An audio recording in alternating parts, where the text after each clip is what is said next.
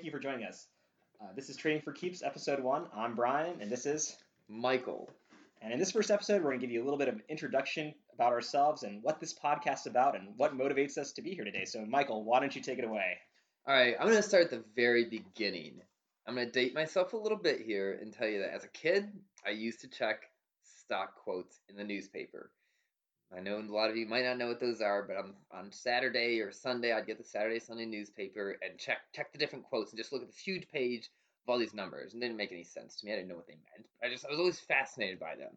I'd look at big names like a GE, and it would move 1.5%. And I was like, that doesn't seem like a whole lot. But then I'd see these other ones, these names I had never heard of, moving 10, 20, 30%. And I always kind of had this fascination with them as a kid, but never really got into them. And so, but I knew about them, I was aware of them, and but then 30 years went by, and I never started trading until just recently. My first brush with a potential investment trading was with Bitcoin. I came very close to buying in 2012, but unfortunately I did not because I didn't have a lot of money, and the warning system that was up there on Bitcoin, every time you went on to the next step, they kept saying, "Oh, you're probably going to lose all your money here." And I'm like, I'm about to invest like $212, like, oh man, rent's like $500, so it took me so finally, after like the 15th warning, I decided not to invest $212 into Bitcoin in I think it was 2012 anyways. And so my first dabble in the markets had to wait a few more years until 2017. 2017 is when I bought one share of Amazon for $1,000. Wow. $1,000, right? And of course, you know what I did next? It went to $850.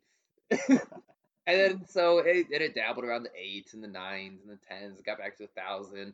I can't remember exactly where I sold it. I believe I sold it in the 1,200 or 1,300 at some point there. But I was like, okay, I can see the market moving. I can see things happening here. And in 2017, if you remember, everything was just going up like crazy.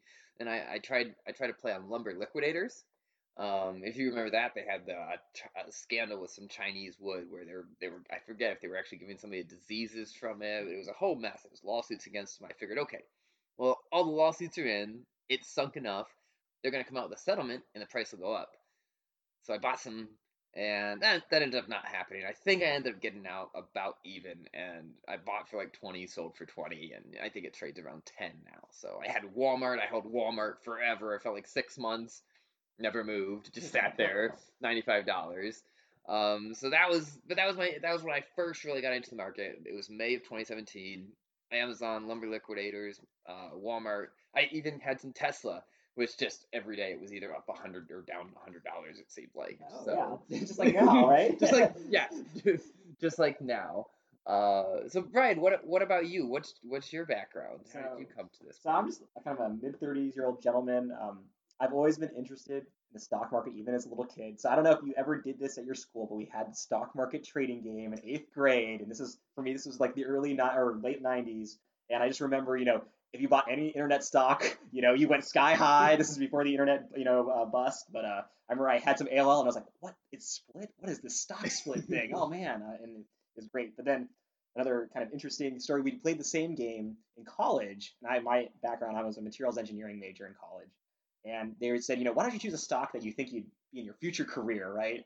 And I was a senior in materials engineering program, and I said, you know what? I don't think I want to be an engineer. I want to go to law school. So you know what? I'm not going to follow the rules of this game. And they said instead of saying how much money you had to play with, they said you could buy a certain number of shares of stock. So I immediately went and bought Berkshire, BKA for the most money, and it moved just fractionally, right? And I beat everybody in total dollar, not like gross percentage, but But dollar gains. Yeah, it Oh, was what huge. What a great strategy. And so You play the game to win. That's yeah. it. Well, just like I think that fits perfectly with a podcast because we're trading for keeps. He played for keeps right there. That was a good move. Yeah. So I didn't even know that story coming in Yeah. here. Great. They modified the rules after my year of doing that, but I got a nice little award. I got this giant remote controller, so that was nice. And they gave somebody else who actually had played the game legitimately. I think he actually bought Apple stock, and it still went really good that year. But a good award. But yeah, so since graduating back then, this was in 2008. I went to law school, and then I've always kind of just had a fascination with the market, and I kind of just, I play around with it. I'm an enthusiast. I like to track stocks.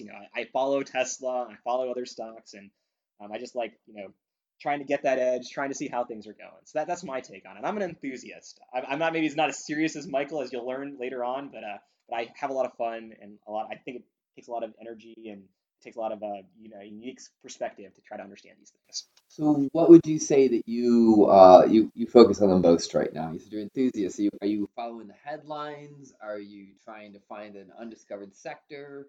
Yeah, so I think so. I kind of have a unique job. So I work in tech a lot, and I work at a university, and so I see a lot of new technologies coming out. And so these new technologies, people will launch companies around, and so there's a lot of university startup companies out there that are based on university IP, and I could spend a whole episode talking about this.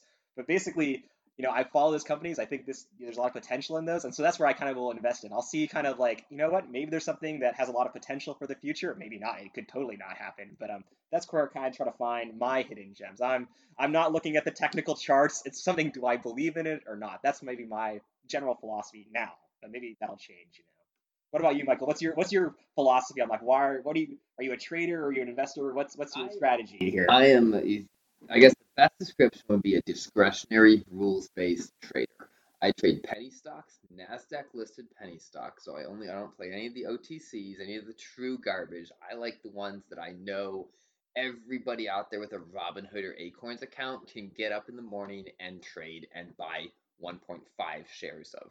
So I try to get the ones, the kind of the lowest hanging fruit that every degenerate gambler out there is chasing. So do you consider yourself a gambler, or do you think this is a legitimate strategy that will win in the long term? What's your perspective here? My strategy, I look at myself as a professional gambler. I take the easy money that's laying over there in the corner. I don't chase crazy rabbits. I don't have crazy theories. I play the structure of the market. I play the structure of the individual stock on that individual day. I do look at the long-term charts. I love to trade ones that are getting into uncharted territory. Those are called breakouts. But basically, that's essentially my strategy right now. Is I trade penny stock Nasdaq breakouts. I'm not going to get into that too much today, though. Today, I wanted to concentrate more on background. How did I get to this point? Really, an introduction about myself, an introduction about Brian. Because the point of this podcast is really to provide some resources and just some different perspectives for people that have not traded before. Um, right now it's 2020. We're recording this in January 2020. It's probably not going to release for a couple of months, but this has been. I mean, I hear people comparing it to 1999 in terms of the amount of new money coming into the market. And even when there's not this massive surge of new money coming into the market, 80%. I don't have true data to back this up, but I've heard as much as 80% of traders are out within the first 2 years, which tells me 80% of traders at any given moment are new to the market. And so they're looking for resources. And now, given 80% of those, some of them are going to survive. Some of them are going to do the homework. Some of them are going to put in the time, money, energy, blood, sweat, and tears and become truly successful traders.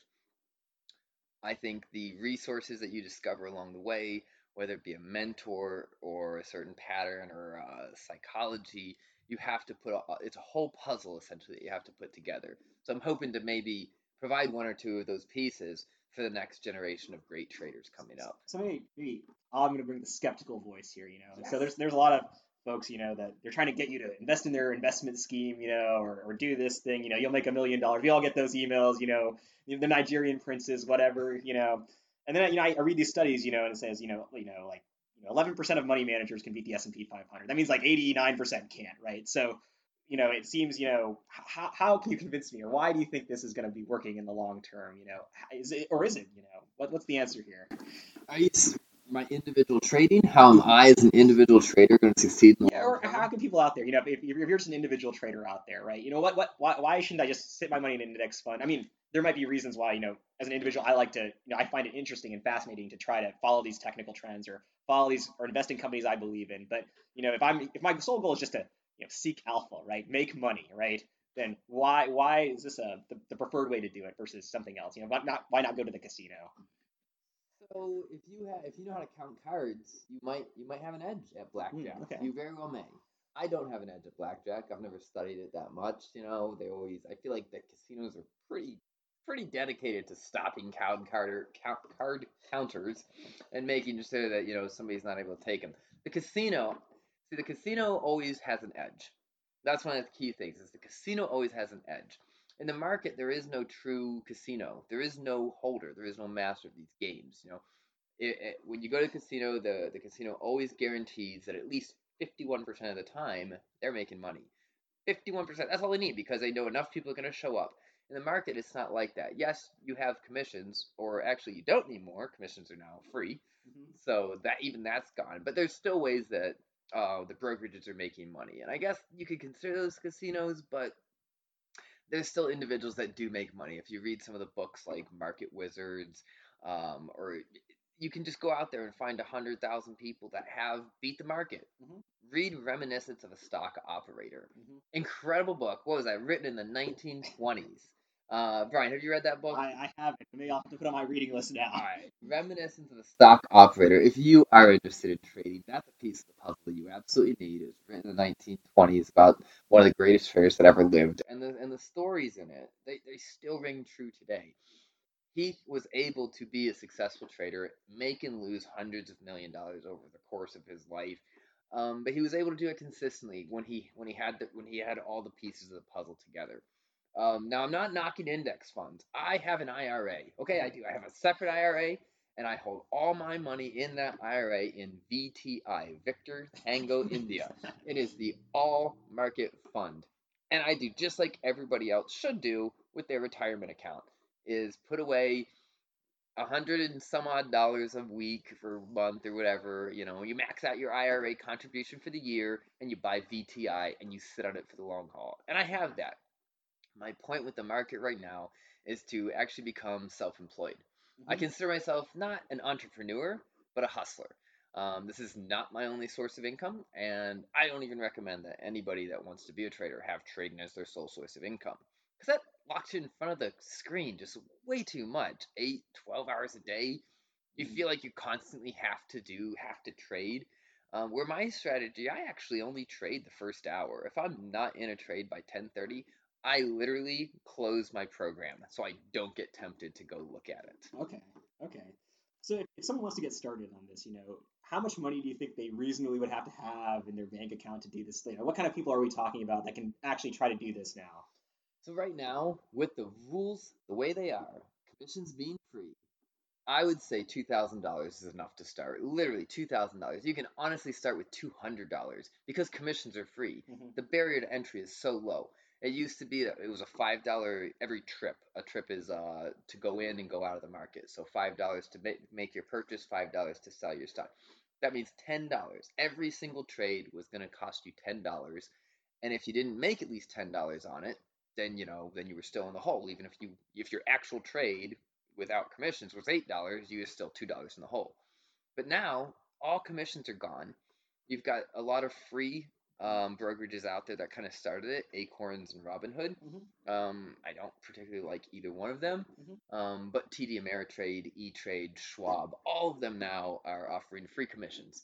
And it's an unprecedented time where you can go and buy one single share of a stock and then sell it an hour later. Now that we have this free trade and no commission trade, and the market's kind of we're at an all-time, we're getting close to all-time highs. It's been doing well for the last few years. Is this strategy maybe only successful when the market's going up now, or is it something you think you can work out long term? My strategy focuses on particular stocks that basically there's always something hot. It's right now. It'll be interesting when this actually airs, because right now we're in the middle of the coronavirus.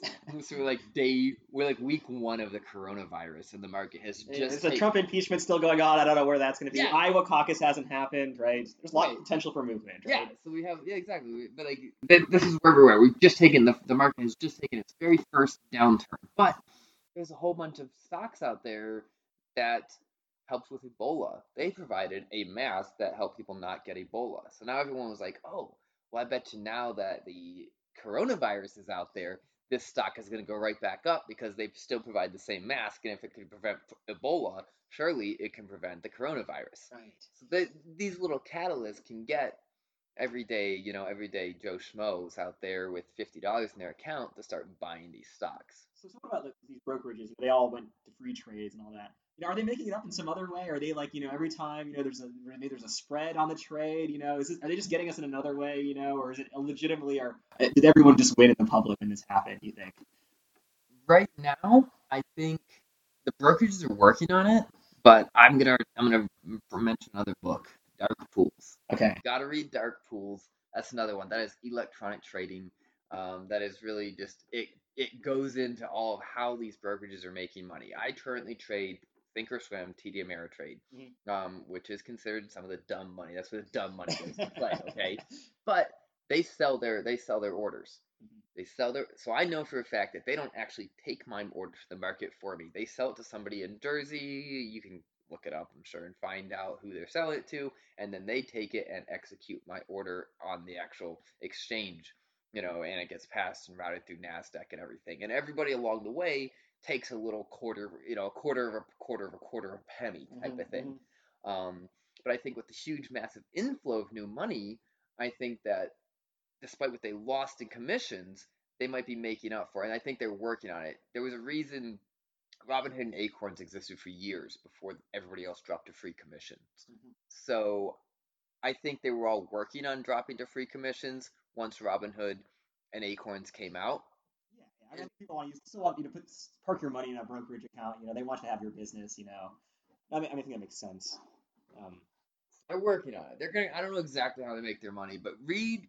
After that happened like a quarter ago, and they're gonna have new documents coming out, and they're gonna have their 10Ks and their all their other filings.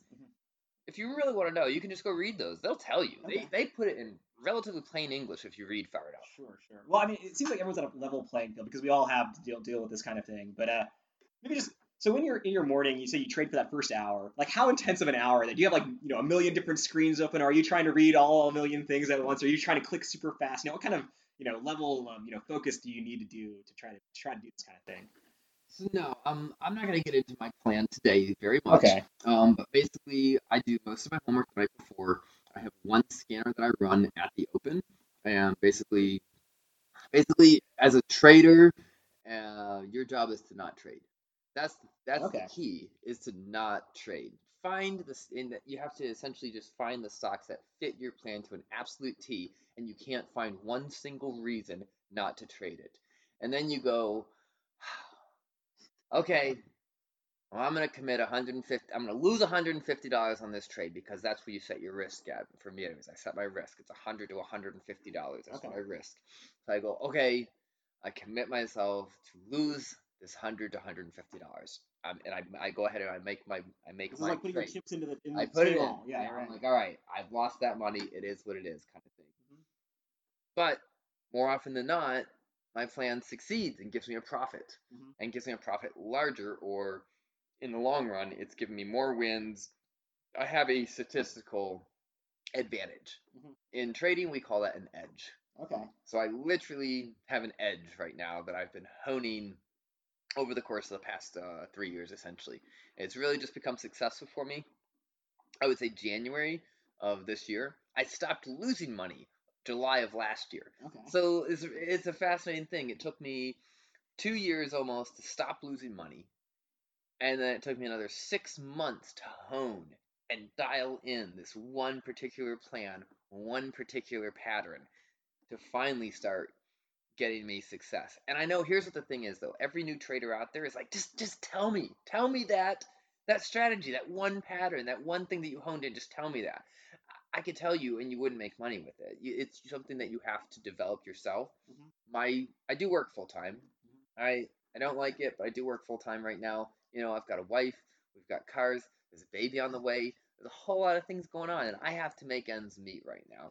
And I've got that full time job that provides that for me. I don't want to do it forever, but that's where I'm at right now. So I have developed a trading plan that fits that strategy. I get into work early in the morning.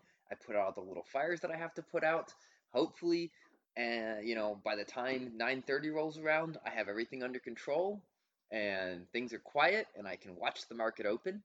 I don't want, and then I'll enter a trade between 9:45 and 10:30, And I always have a stop set too. That way, in case I get a phone call, Okay. customer shows up, I have to walk away from the screen, my money is protected.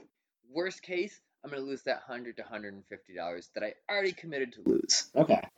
Yeah, that seems like a good strategy. I was concerned about, your boss walks in, you're like, I gotta sell it. I can't get to the mouse and click the button. That sounds like a dangerous scenario waiting to happen. But Let me real quick. If you're a good employee, your boss isn't gonna mind you trading a little bit. For real, he's probably gonna ask you for a stock tip. That's actually what happens. yeah, He's like, oh, what do you got? What do you got up there, man? Like that's my boss. He's not worried that I'm not working. He knows my work is done, but he's like, oh, what are you trading today? that could be a whole separate topic. I agree. He always wants the hot tip, Yeah. like everybody else out there. And I said, don't trade this. I don't know. It's a coin flip. I don't.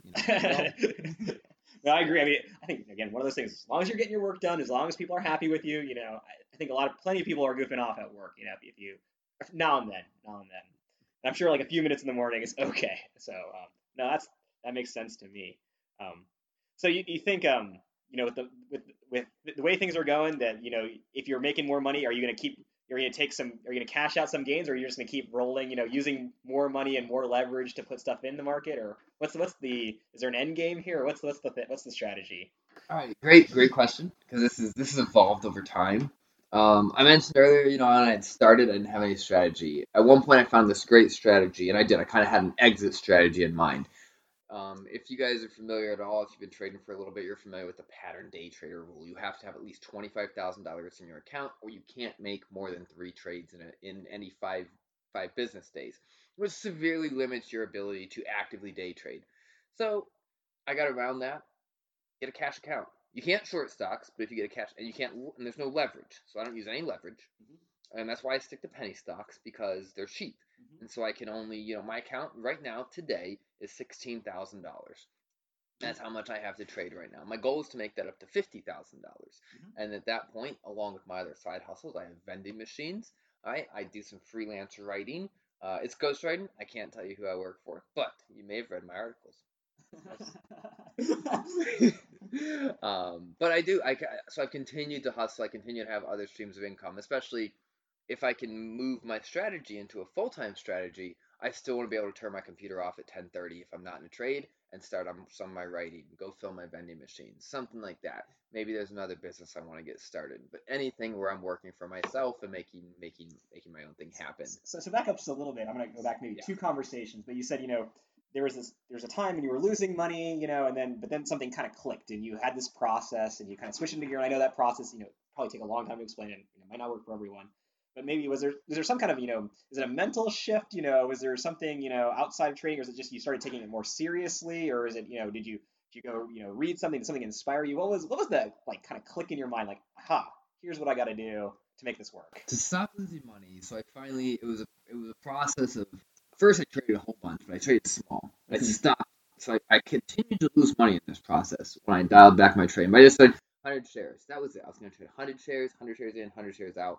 My most expensive stock I was buying was $6. I was playing 20-cent stops. So I'm looking at losing, $20 per trade, worst case. And given my account at this time was bottoming. It was scraping 8,000, which is, I'm double that today, so I'm doing a lot better. Yeah. But my peak was also close to 30,000, and I was all the way down at 8,000. So it was a bit of a mental block where I used to have so much money in this account, and now it's so much lower. So I tried to focus on positives at this point, and I was trading a whole bunch of little strategies, but I actually started trading strategies. I traded first screen day gap ups. I was trying to look for. I can't remember all of them, but I was trying to look for a catalyst on a low float. Just a bunch of different things. And what I did was I journaled all my trades, and I took every one of those trades and I just journaled them, and I categorized them in some way. If it was a first day gap up, first green day, so that means it was going down, and finally today it went up. So I went ahead and bought it at the end, hoping for a big gap up in the morning.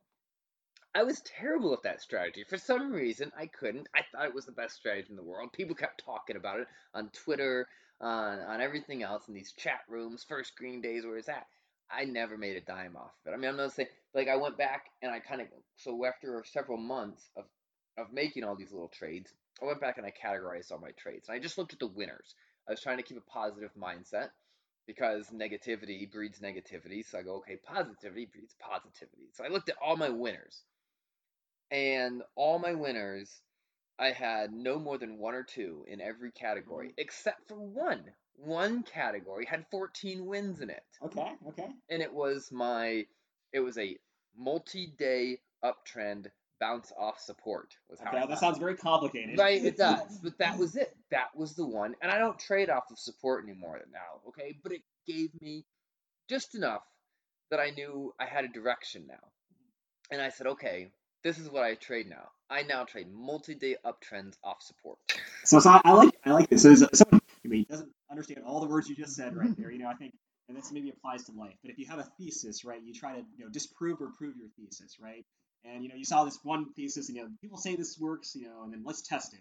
Well, it doesn't seem to be working. Okay, let's form a new thesis. Let's test that. And it sounds like you got that thesis to work, and that's kind of a at least a generally successful strategy. I mean, so maybe that's something just on a conceptual level that I think we can all appreciate. Is if it's trying things out, seeing if it works or not, doesn't work, for you, and then implementing that strategy going forward.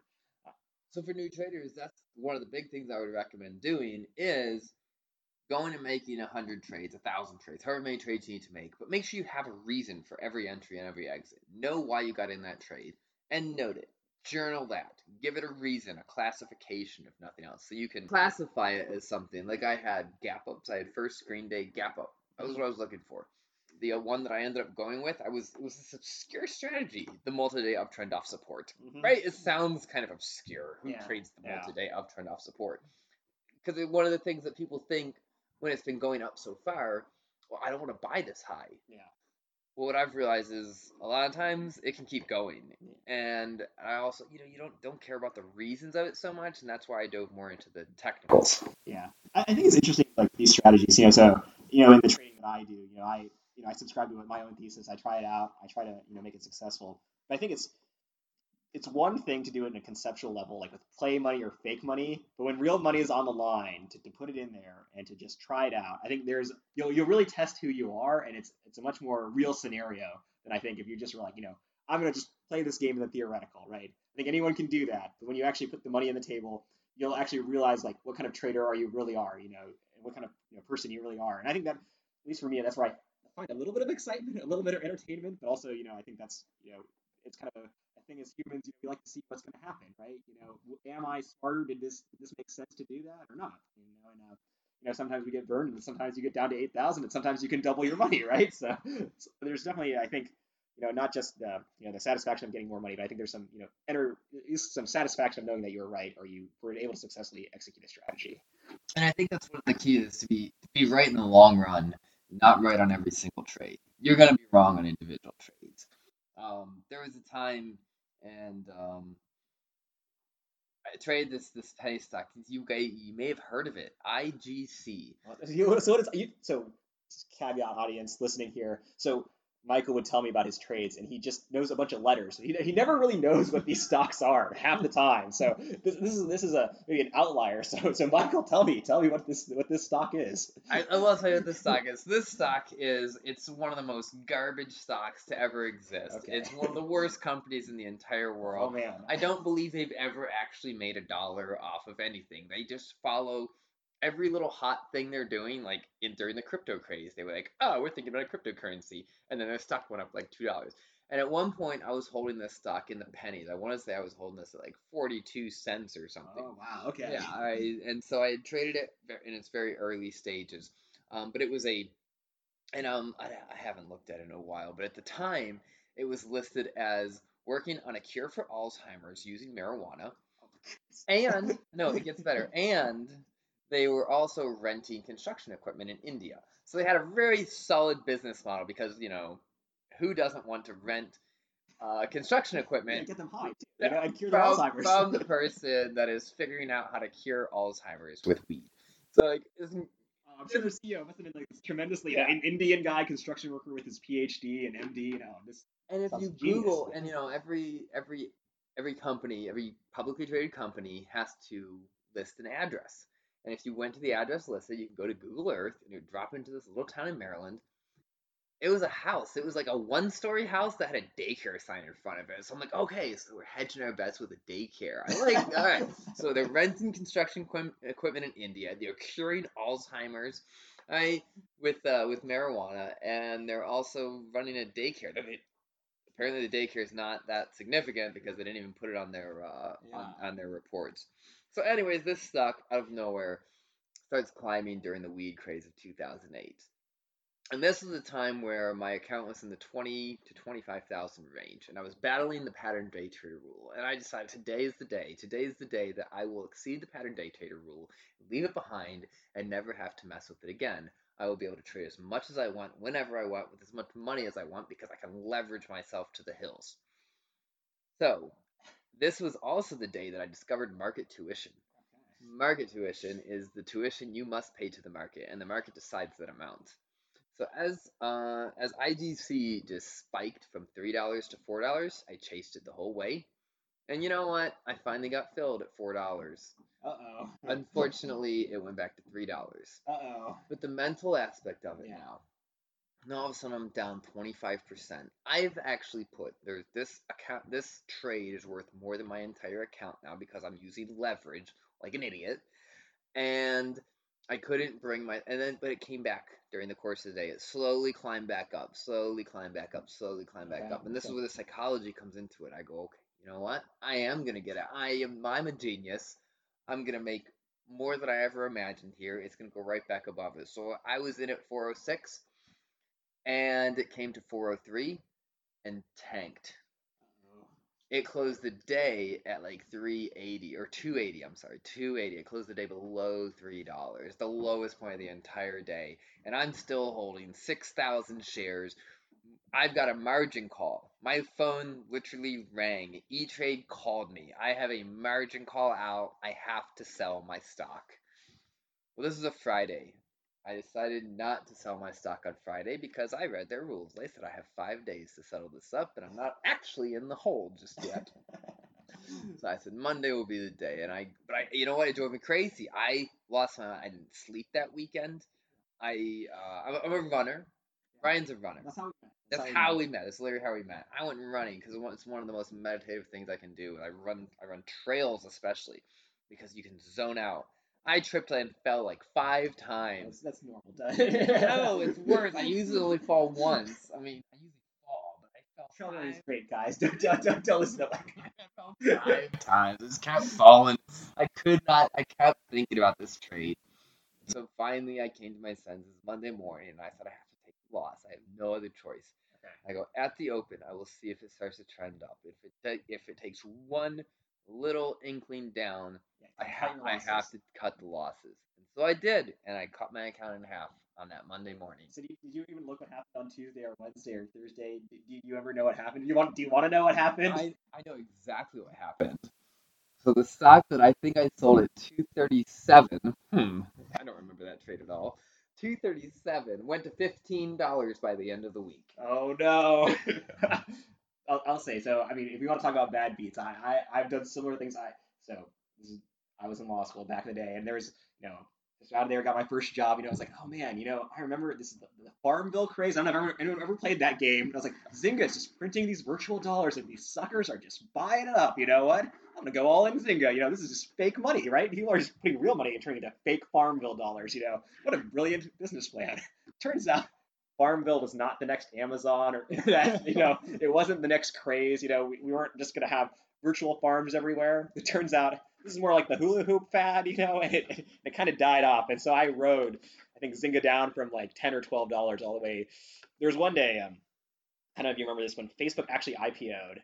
And if Facebook, it trades very well now, but in the Facebook IPO, it actually kind of just broke even. But for institutional investors, they kind of made money on that day. But if you were kind of an ordinary retail investor, you didn't actually make much money. And then over the course of the next month or two, actually Facebook trended down almost into the teens. And there were people like asking, is Facebook going to die? Is it competitive? Does everyone have a Facebook account? Is there no growth? And because of that, Zynga, which was on Facebook's platform, I think they're very much tied. Zynga just started sinking along with Facebook. And I just remember, I think Nasdaq they have a halt if there's just too much selling on the stock, and they halted it, which is even worse because now everyone needs out. and then it kind of bottomed out at like $2 or $3, And there's actually a class action lawsuit against Zynga because like they might have lied to their investors. People are gonna get pennies back on the stock, but I just I learned a valuable lesson there. In Zynga, anyways, Zynga. That's this whole thing. But we're all playing Words with Friends. We're all playing Farmville. It just didn't go that way. But so, anyways, I appreciate your story, Mike. I think everyone here in the world has those kind of stories, but we also have those really great days, that kind of can bring us up too. So, I mean, you've talked about kind of maybe the worst day. Can you tell us about maybe the best day you've had trading or a good day? What's that kind of look like? So yes, I've had some phenomenal days trading here recently. Unfortunately, they're not as exciting as those because I've also, part of I realized on that IGC trade was I didn't have the right mindset going in. I wasn't ready to take my loss when it went. I had decided something different, and you can't decide anything when you go into the market. The market is perfect. All right, that's it. It's not efficient. Okay, it's not efficient at all. Which that's okay, maybe a whole nother talk for the economists here. That's that's perfect market thesis, right? Yeah, right. All right. If markets were efficient, a guy like me could never make a buck in the markets, at least not consistently. But markets are not efficient. But they can do these crazy things, but they're perfect. Whatever they're doing at that moment is right.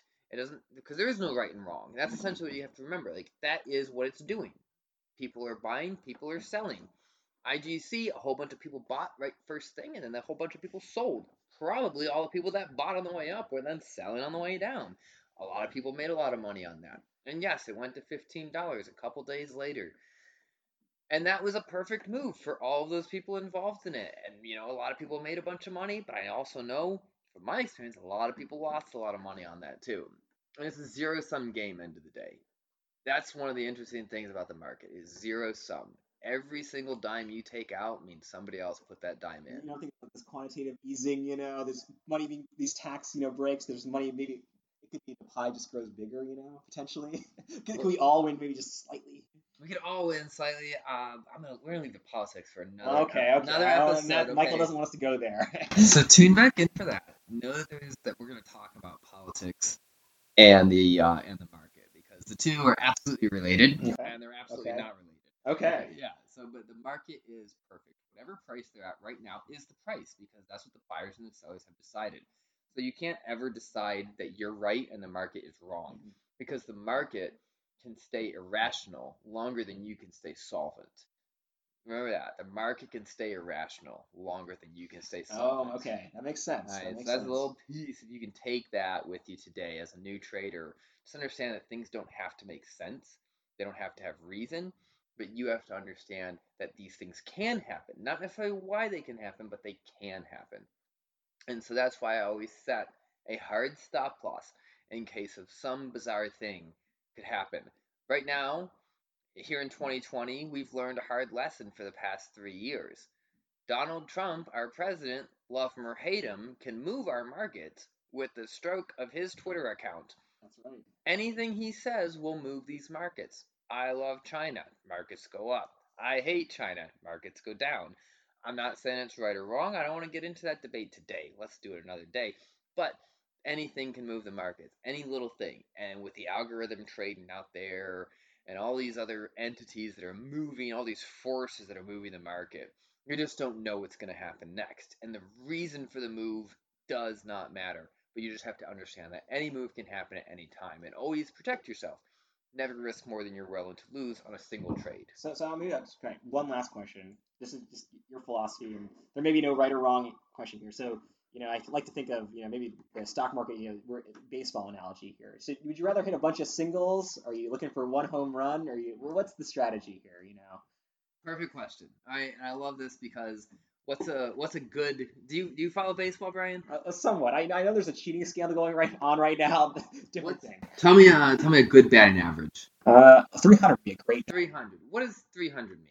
That means 300 every 10 times you go to bat, you get on base or you hit 30. So you're saying the best batters out there bat 30% of the bat 30%. Yeah, right? That's great. That's a great average. Okay, so let's take that to the market now. The best traders are going to make money 30% of the time.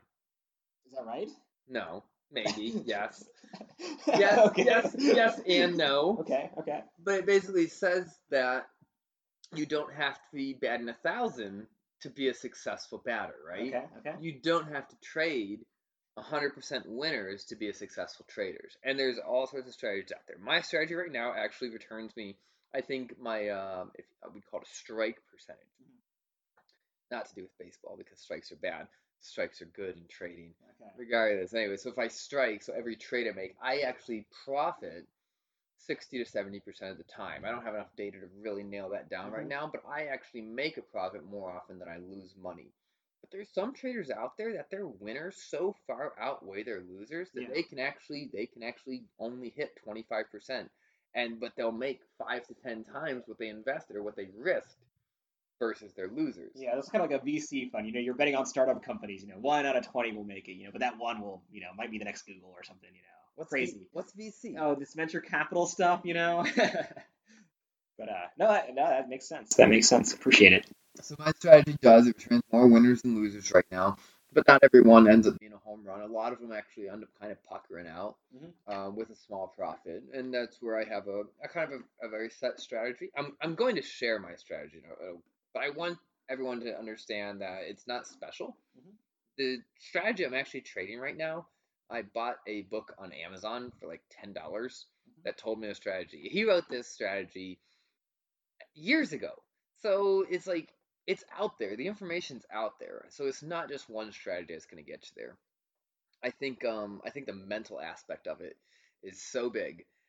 Even once I mentioned last July, I finally stopped losing money. I stopped losing money because I really figured out what trades were making me money and how to cut my losses.